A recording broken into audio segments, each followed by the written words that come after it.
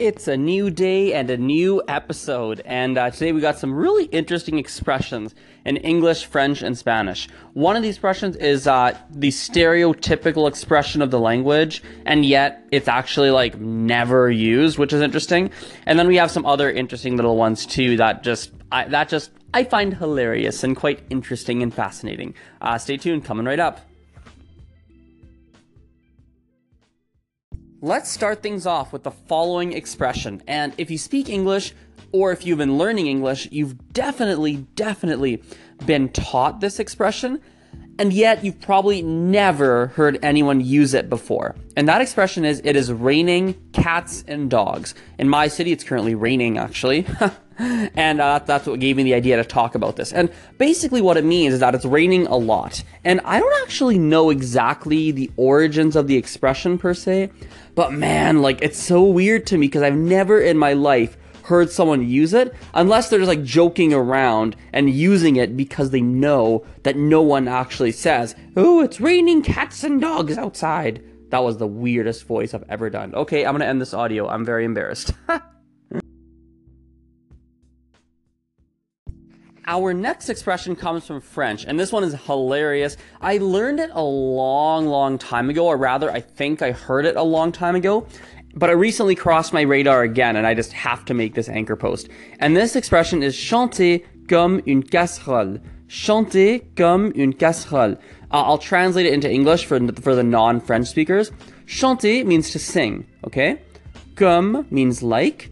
Une casserole is like, in English it's I know the word in my first language, in Gujarati. In English, I believe it's a saucepan or a pot. Is one of the two. It's saucepan or pot. I forget which one it is. But anyway, chanter comme une casserole. So you're singing like a saucepan, singing like a pot.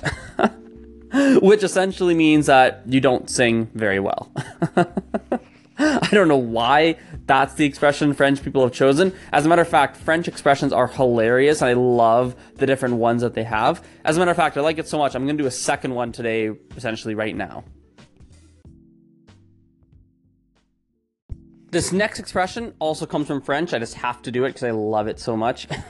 It's the expression, on t'a bercé trop près du mur. So, on t'a bercé trop près du mur.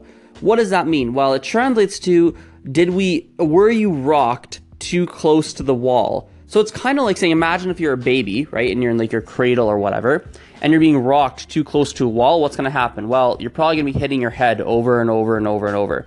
So in English, I think our equivalent, I've heard people say it, is something to the effect of like, oh, were you dropped on your head as a child? So if you're doing something really dumb, that might be like an insult or like a little bit of a comment you might make. Well, that's the French equivalent of it. So, on t'a bercé trop près du mur. And it's just glorious. I love that expression so much. It feels so French to me, like the way, I don't know why, like it just feels so, it's amazing. Next up, we have some Spanish slang, and this is going to be a little bit different. So, interesting fact about Spanish is that they have so many different ways or different words for cool, depending on the country or the region you are in. Now, I don't even know what they all are, but let's cover off some of them that exist in some of the different countries. So one word that works everywhere is genial.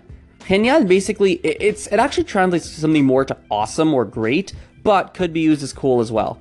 Another word, this is understood or used in basically all of Latin America, or yeah, basically all of it. It's chévere, okay?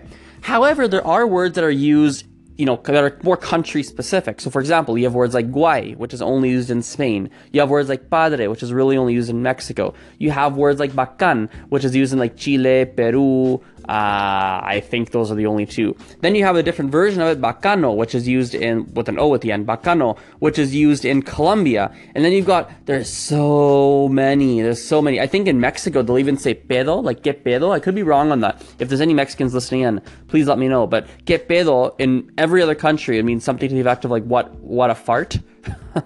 But I'm pretty sure, could be wrong on this, but I'm pretty sure that in Mexico, pedo could be used for cool, like how cool. There's so many other words, I just can't think of any on the spot right now, but man, so many.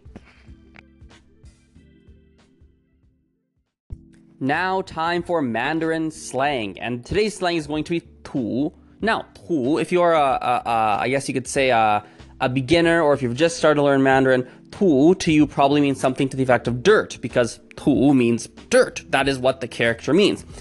However, what's interesting is that "tu" can also mean another. It's so interesting to talk with tones and talk in English. It's really throwing me off. But anyway, this character can also mean something different, which is unfashionable. For example, if I say something to the effect of, let me think here. What did my student tell me? I was talking about my Chinese student who I'm teaching English. She was teaching me this expression, but I think it was the example she gave me something like, 他的衣服有点土. So like his clothes are a little bit dirt or a little bit unfashionable. So that's a little bit of a slang expression that I learned in Mandarin recently. So that are the anchor posts for today. Thank you everyone so much for listening. I really appreciate your ear. I appreciate your attention. I might still post a couple things today, but I think this is going to be the last thing. But again, we will see, right? We will see. You never know what the day holds, or what's the expression? You never know what the day has in store. Is that how it works? Anyway, you never know what's going to happen. I might do more, but I think this is it for today. But at any rate, I will see you tomorrow, or rather, you'll hear from me tomorrow. Anyway, wow, the worst sign-off in the history of sign-offs. So anyway, have a good day, and see you later.